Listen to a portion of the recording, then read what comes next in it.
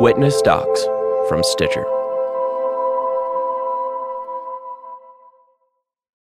Previously on Ernie's Secret. My phone was tapped, my car was bombed, my mail was open and scotch tape back. You know, all these things were not normal. I mean, clearly we were being watched. Ernest was someone who, in my opinion, was not a man who kowtowed. I see him as more of an asset than a deficit to everything we did. Mr. Withers made a decision. He made a decision that he wanted to be an FBI informant. It was a choice. For whatever reasons, this worked for him, and this was a role he was comfortable with.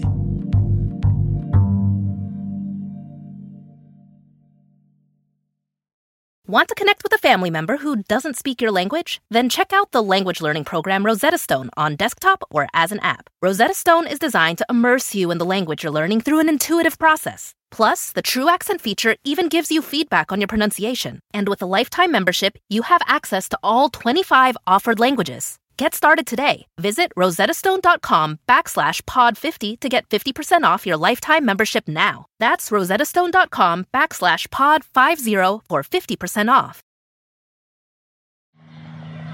Several thousand Negro demonstrators are participating in this largest civil rights demonstration ever in Memphis, Tennessee. It's March 28th, 1968. Police are on hand with about 600 officers. Almost the entire force is standing by here in case any trouble might break out. 1,300 black sanitation workers have been striking for just over 6 weeks. And today, Martin Luther King Jr. is flying in from New York to lead a march in their support. The strikers are already waiting outside of Claiborne Temple, a massive church just south of Beale Street, where the march is set to begin. Ernest Withers is there too. He's taking photos, as usual, but this time he's also helping out. The protest signs that day were attached to wooden sticks, and Ernest had been the one who rented the saw used to make them. Ernest gathers the striking workers outside for a group portrait. They stand in loose formation, about 30 across, several rows deep, tightly packed. They raise their signs above their heads as Ernest steps back and peers down through the lens of his camera. In the frame, an indelible image. Hundreds of black workers, each holding a sign with the same simple message. I am a man.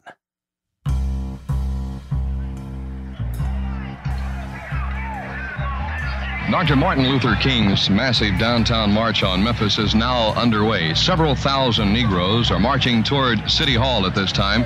Many of the demonstrators are carrying the sign, I am a man. They stretch out for several blocks.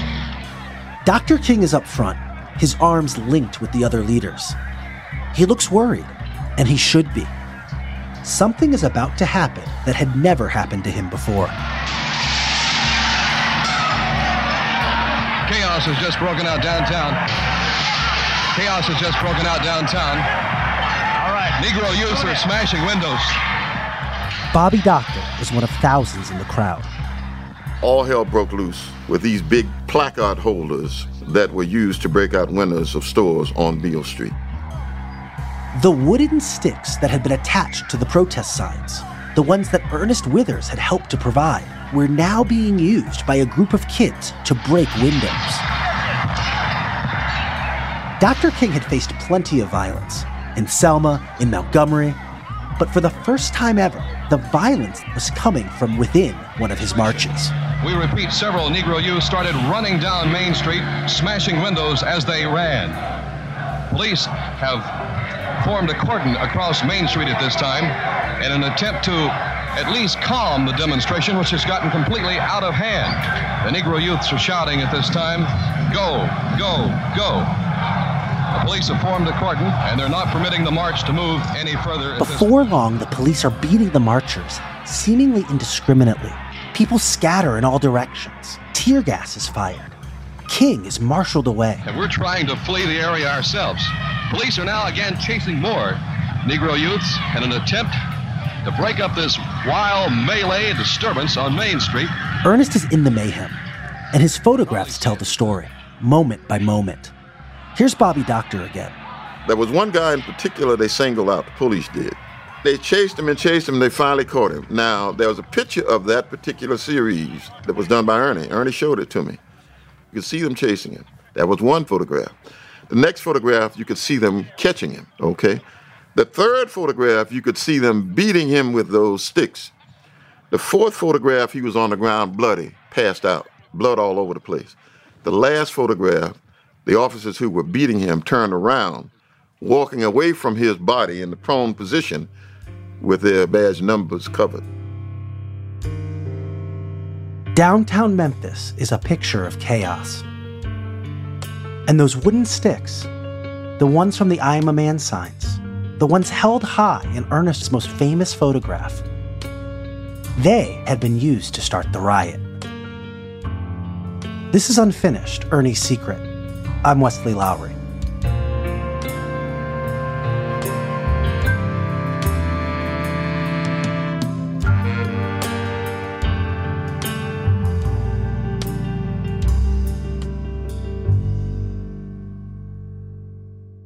Martin Luther King Jr. was despondent. He had fled the violent scene downtown and checked into a Holiday Inn about a mile and a half away. According to reports at the time, he crawled into bed, still fully clothed, and pulled the covers up over his head. Speaking to his friend Ralph Abernathy, King said, "Maybe we just have to admit that the day of violence is here." Until now, Ernest Withers, the photographer and FBI informant, has been our primary protagonist. But for the next 2 episodes, we're going to widen our lens. We're going to zoom out from Ernest to focus on a major inflection point in the fight for civil rights.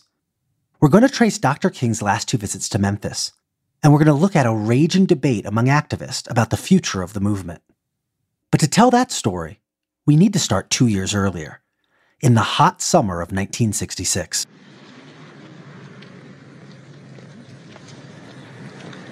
It's June, and Dr. King is hiking along Mississippi Highway 51, leading the nonviolent March Against Fear through the state.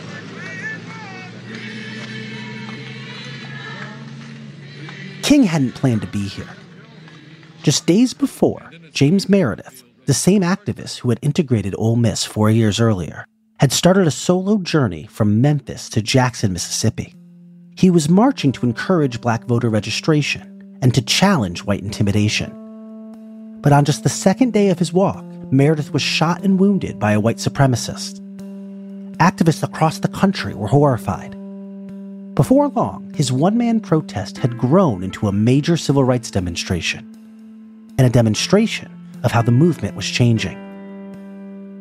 By now, Malcolm X had been assassinated. The Watts riots had happened in LA. The war in Vietnam was ratcheting up, and young men were being drafted. Young activists were thinking in new, more radical ways, growing impatient with the lack of progress. And so this march became something of a turning point. Across the country, Dr. King was seen as the living symbol of the civil rights movement. But in reality, he was only part of it. King didn't control James Meredith or any of the other young activists who had poured into the movement. But at a moment like this, much of the nation and the media turned to King for a response. It fell to him to show up in support of Meredith's campaign. Let me say first that this march is nonviolent. It is a nonviolent expression of our determination to be free. This is the principle of the march, and certainly we intend to keep this march nonviolent. By now, there was an open debate among black activists whether the utility of nonviolence had run its course, if it was time to try something different. That no one in this country is asking the white community in the South to be nonviolent, and that in a sense is giving them a free license to go ahead and shoot us at will. Stokely Carmichael, a young movement leader, marched next to King in Mississippi. As the men marched, they debated. 2 black freedom fighters advancing 2 philosophies for liberation.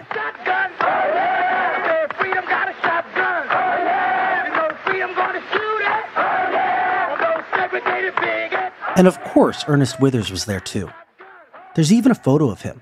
He's walking alongside Dr. King, James Lawson, and Stokely Carmichael, with a camera around his neck. Officially, Ernest was part of the press caravan, but he was also passing on a lot of details about the march to the FBI.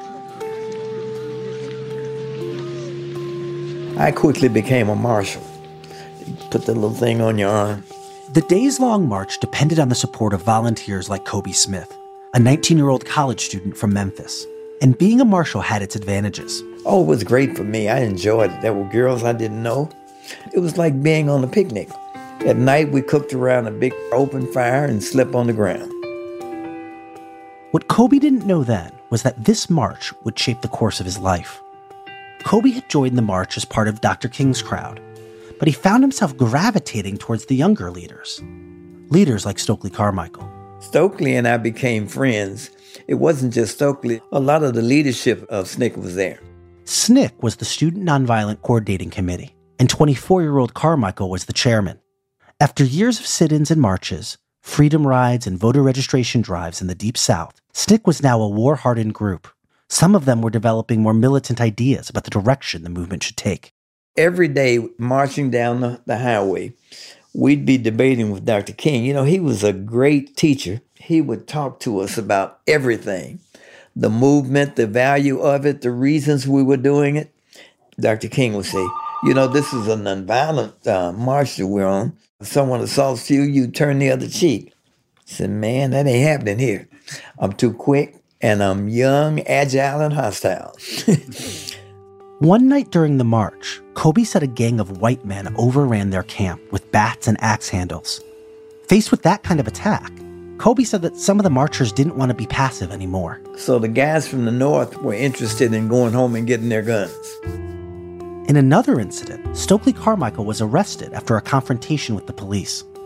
After his release, he caught up with the marchers and addressed them at a rally.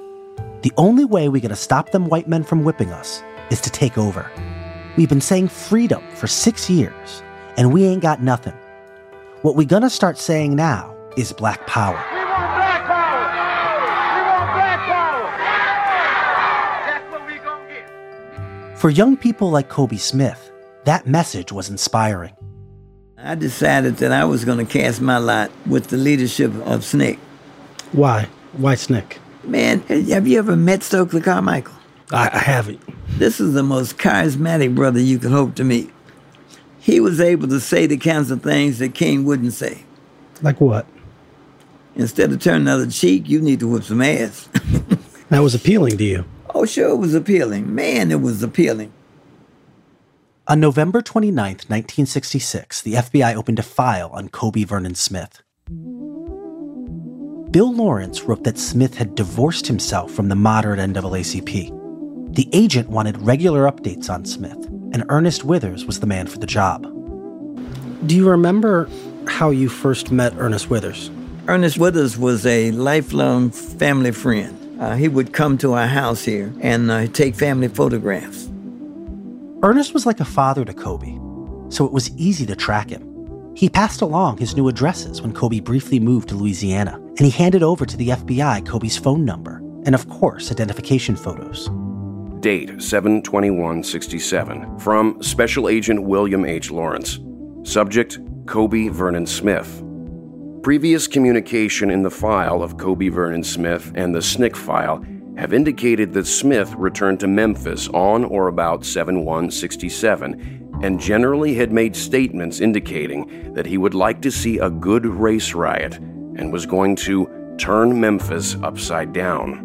Since that time, efforts have been made to determine whether or not Smith, as indicated, was going to form a SNCC chapter in Memphis and establish a Freedom House. Nope, not a SNCC chapter. Kobe had another idea. He wanted to start a Black Power organization of his own. He got together with another Memphis native, a Morehouse College student, a natural leader named Charles Cabbage. Cab was very persuasive. He was the girls like Cab. But he's very serious. He was a scholar too. Very thoughtful kind of fella. And we became organizers. We thought we had a great start. At the same time Kobe was being drawn deeper into the Black Power movement, Ernest was becoming more firmly planted within the FBI. The FBI was ramping up its surveillance. The worst race riots since those 2 years ago in the Watts section of Los Angeles rocked New Jersey's largest city, Newark, for 5 consecutive days and nights. In the summer of 1967, riots broke out in cities across the country. cities like Newark and Detroit. Looting and arson rocked the city of Detroit in the worst outbreak of urban racial violence this year. After the riots, Ernest became part of a new FBI surveillance effort called the Ghetto Informant Program, which had more than 7,000 informants embedded in urban centers across the country. And with the new position came more assignments, more opportunities for a payday. Ernest was assigned that confidential informant number that we talked about earlier in the series, ME338R.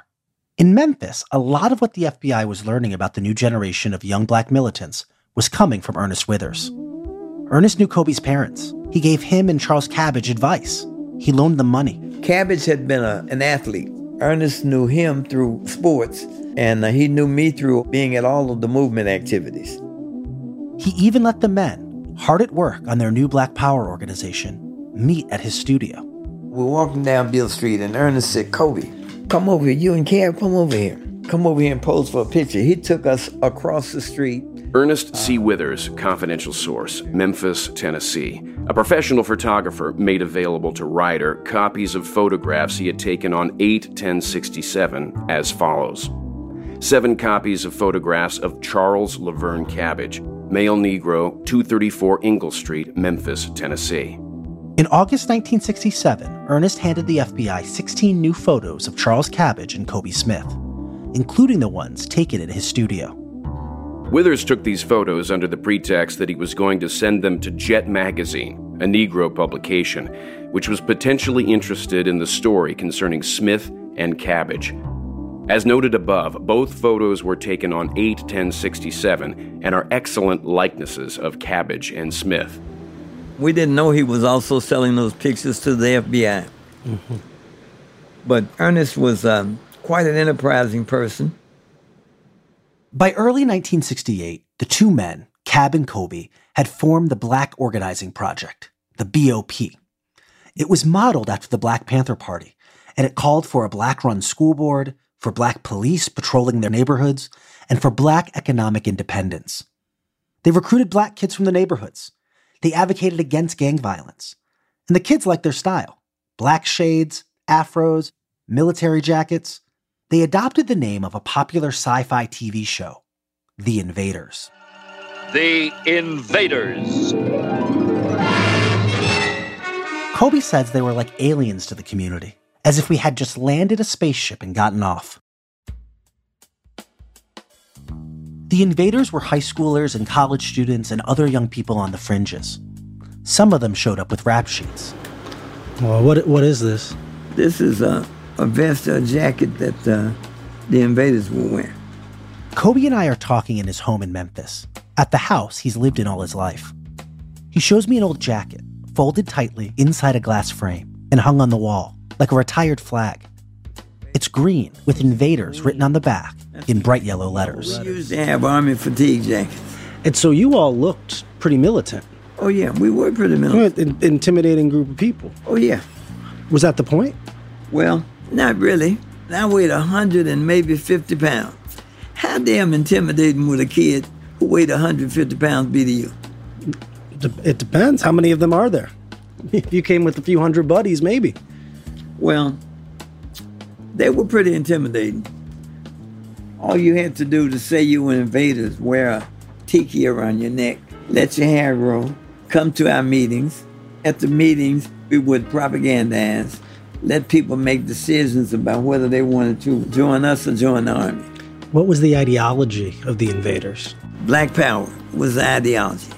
The numbers count. If we have numbers, then we ought to be in control. Control was exactly what the FBI was worried about. This was a new, radicalized generation of black activists, young activists who had no problem challenging authority. But law enforcement weren't the only ones who wanted the Invaders gone. So did some of the local civil rights leaders. That conflict after the break.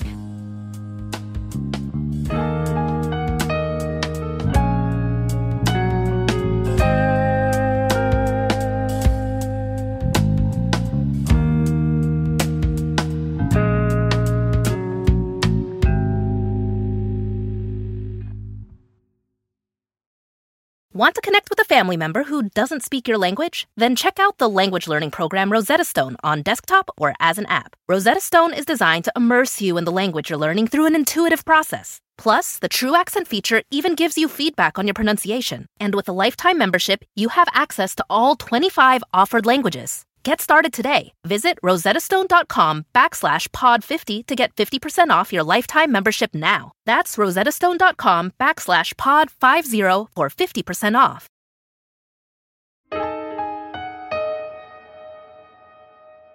February 1st, 1968 was a cold, wet day in Memphis. And so Echo Cole, a 36-year-old sanitation worker, climbed into the back of his garbage truck, trying to get out of the rain. Suddenly, an electrical short activated the trash compactor. A crewmate, Robert Walker, tried to pull Cole to safety. Instead, both men were swept into the truck and crushed. And when that happened, everything hit the fan. 11 days later, the city's mostly black sanitation workers went on strike. Activists in Memphis were eager to support them, but the question of how would lay bare the divisions within the movement. Bobby Doctor was a member of the U.S. Commission on Civil Rights, an independent government agency charged with investigating and reporting on civil rights issues. He was in Memphis to monitor racial tensions there. The sanitation workers were poorly paid. They were poorly respected. They were poorly recognized. They sought immediate recognition, immediate increase in salary, and we had a strong mayor who was against all of that for them. The city's black ministers organized a strike fund for the workers. They held rallies and sit-ins. They picketed City Hall, and they were met by police mace, billy clubs, and tear gas. Memphis Mayor Henry Loeb wouldn't budge. The civil rights community took the lead role. But the key and the mistake they made was they didn't involve the young people, the militants. And that was a tremendous mistake. When you say the militant community, who are you talking about? I'm mainly talking about the Invaders. They were basically a gang that was doing all sorts of things in the city of Memphis at that time. But they were yearning to become a civil rights organization. The ministers concentrated on negotiating a settlement with the city's white leadership. But the Invaders wanted something bigger. They wanted more self-determination. They wanted to disrupt the status quo. Here's Bobby Doctor again. And of course, I sought to bring together the two factions of the civil rights community as best I could. At first, the ministers, people like the Reverend James Lawson, reluctantly accepted the Invaders at their mass meetings. James Lawson was one of the brightest civil rights experts I've ever met, to be honest with you. He had a good mind, but James had a problem with militants. And so he often had confrontations with them. The Invaders' attitude was not an attitude of pulling the community together. James Lawson is now 93 years old, but his recall is incredible. You might call him a living treasure of the civil rights movement. He was one of the architects of nonviolent direct action, and at the time of the sanitation workers' strike, that's what he was pushing.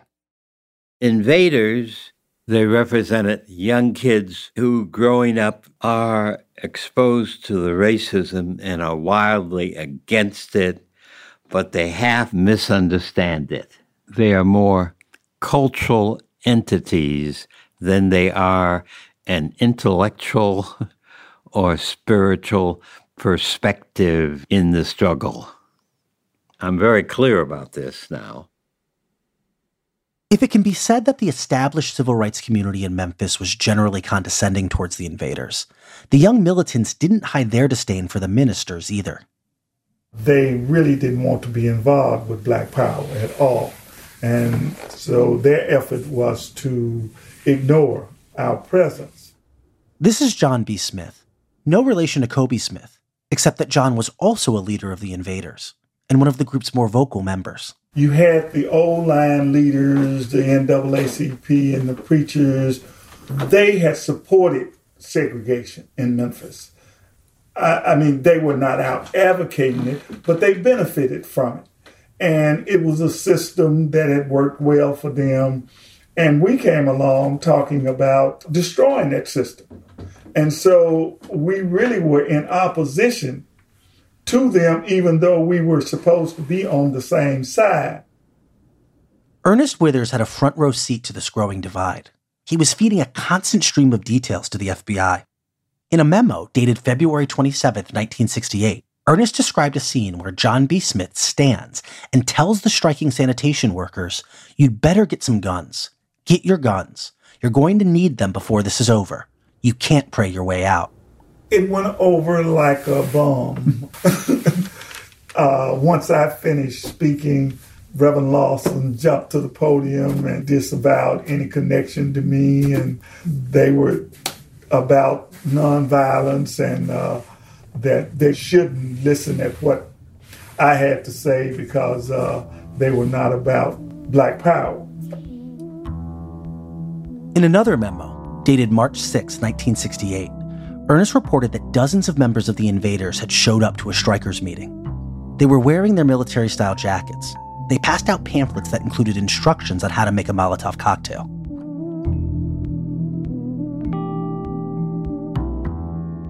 By then, the sanitation worker strike in Memphis had caught the attention of Dr. King. His work and activism had become more and more focused on poor people and economic justice.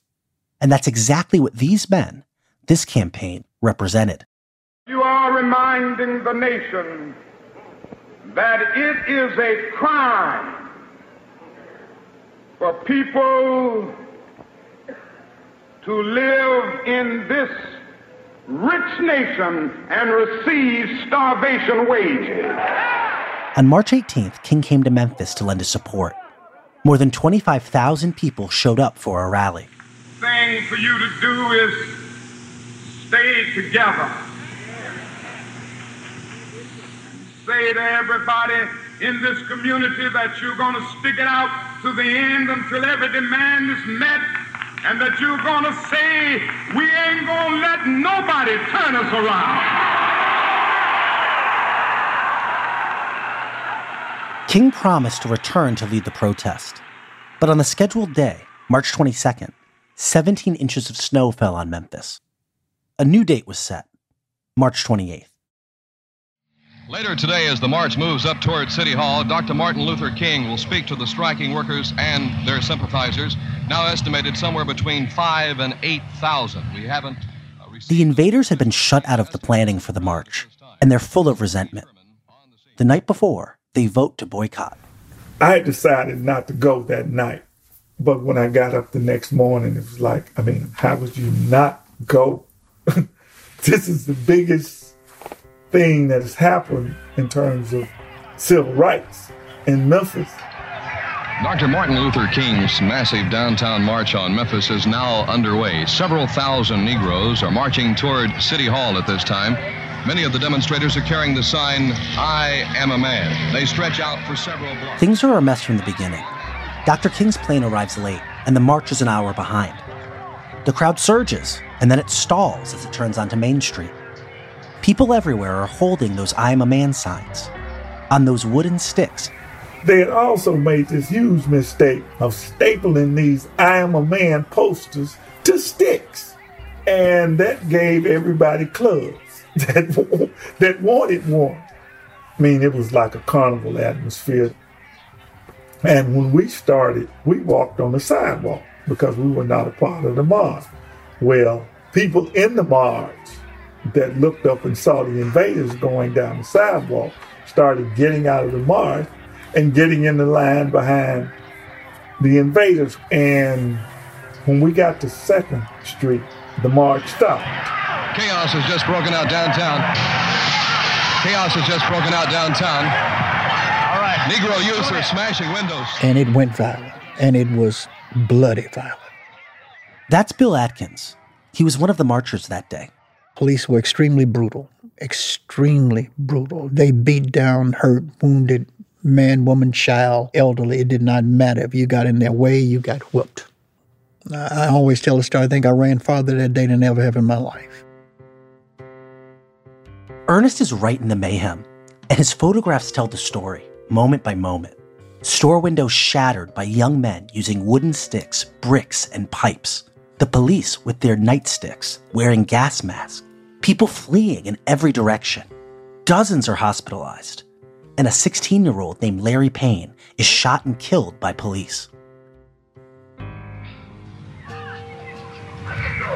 Memphis streets, for as far as we can see, are littered with signs that these demonstrators were carrying when the demonstration got underway. As we look down the sidewalk on Hernando in front of Claiborne Temple, we see signs saying, "I am a man."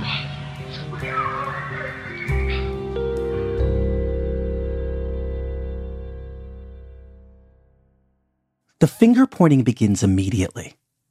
Agent Bill Lawrence drafts a memo to FBI Director Hoover, blaming the ministers, like James Lawson, for having unwittingly armed the crowd with the wooden sticks from those signs. Others blame King. They accuse him of having abandoned the march, leading to chaos. But most of the blame lands on the invaders. Police, clergy, movement leaders, the media, all of them accuse the invaders of sabotaging the march. And with all their talk of fighting and guns and Molotov cocktails, with their criminal records, their afros and tiki tops, even the phrase Black Power, it's not surprising that they were the ones who drew the most scrutiny. Let's face it, it wouldn't be the first or the last time that young Black protesters would be blamed for looting and for breaking windows. Reading through the FBI reports about the march, at first it seems like Ernest Withers was also pointing a finger at the invaders. Memo dated March 29, 1968. In a long memo written the day after the march, Bill Lawrence wrote that Ernest told him that prior to the start of the March 28, 1968 march, that John Smith and some of his associates were, in his opinion, inciting to violence in that they were indiscriminately giving out the 4-foot pine poles to various teenage youngsters in the area. And John Smith was heard by Source One to tell these youngsters, identities not known, not to be afraid to use these sticks. But then, in another memo, Ernest told the FBI this. There is no evidence that any of the BOP group participated in the looting, and in fact, Source One, who is particularly close to this group, advised that he saw many of them after the initial rioting and looting started, and they definitely had not personally been involved in the looting. The invaders themselves denied having any responsibility for the violence. Bobby Doctor, from the U.S. Civil Rights Commission, says he knew all of the invaders. He worked with them. And he didn't recognize any of the young men who were breaking windows. None of them were invaders. Not one of them did I recognize. And some of them even had suits and ties on.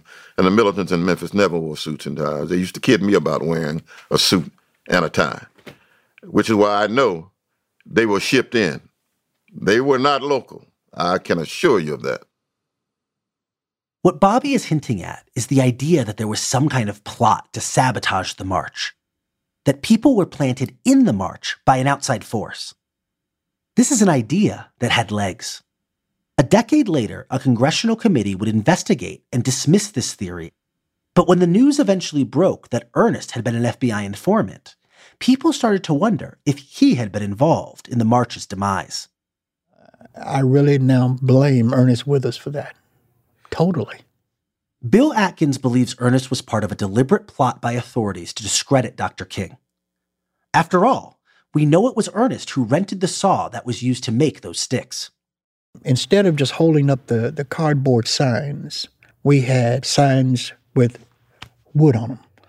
Of course, the wood was used to break the windows out of the pawn shops on Beale Street when the march began. This was a bit abnormal. Protest signs in Memphis were usually tied to a string and worn around a person's neck, not attached to a wooden stick. That was a plan. Ernest set that up. He bought that wood. He set that up. He set that march up to go violent. We don't know whose idea it was to use the sticks on the signs that day. And we don't know who the young men were who used those sticks to break the store windows. Nonviolence can be as contagious as violence. The next day, Dr. King faced a slew of national reporters and had the embarrassing task of explaining what had gone wrong in Memphis. I'm convinced that it took place yesterday because of a lack of marshals, because of a failure to communicate with groups that had been discussing in their inner chambers violence, and because they felt that they had been left out. There's nothing to do but bring them in. And by bringing them in, they distill their violent impulses in the emotions and the outpourings of a nonviolent movement. Now, you and Charles Cabbage, you all meet with King. Yes. After the riot breaks out. Yes. What was that meeting like? It was really very sad. Edwina Harrell Lenore was the only woman leader in the Invaders. The day after the riot, before Dr. King left Memphis, he met with a few of them, including Edwina. She says that King wanted to reassure them. He knew that the things that happened weren't our fault. It wasn't our fault. And he kept reminding us that we had to stay down, out of sight, remain low-key as possible. And even though things were going crazy and they were blaming us for all this stuff, he said, just stay calm. It was hard to listen to because when you're doing something, you're blaming people for stuff they didn't do. It's painful. Dr. King vowed to return to Memphis. He had to return. He had to make good on a peaceful demonstration. He couldn't let the world believe that nonviolent direct action had lost its relevance, had lost its effectiveness. On the way back to Memphis, he seemed to have overcome his depression and was his old self again and was really teasing us and joking, and there was no fear or anxiety on his part. What King couldn't have known then was that this march in Memphis, the one that turned into a riot, would be the last demonstration of his life. That's next time on Unfinished, Ernie's Secret.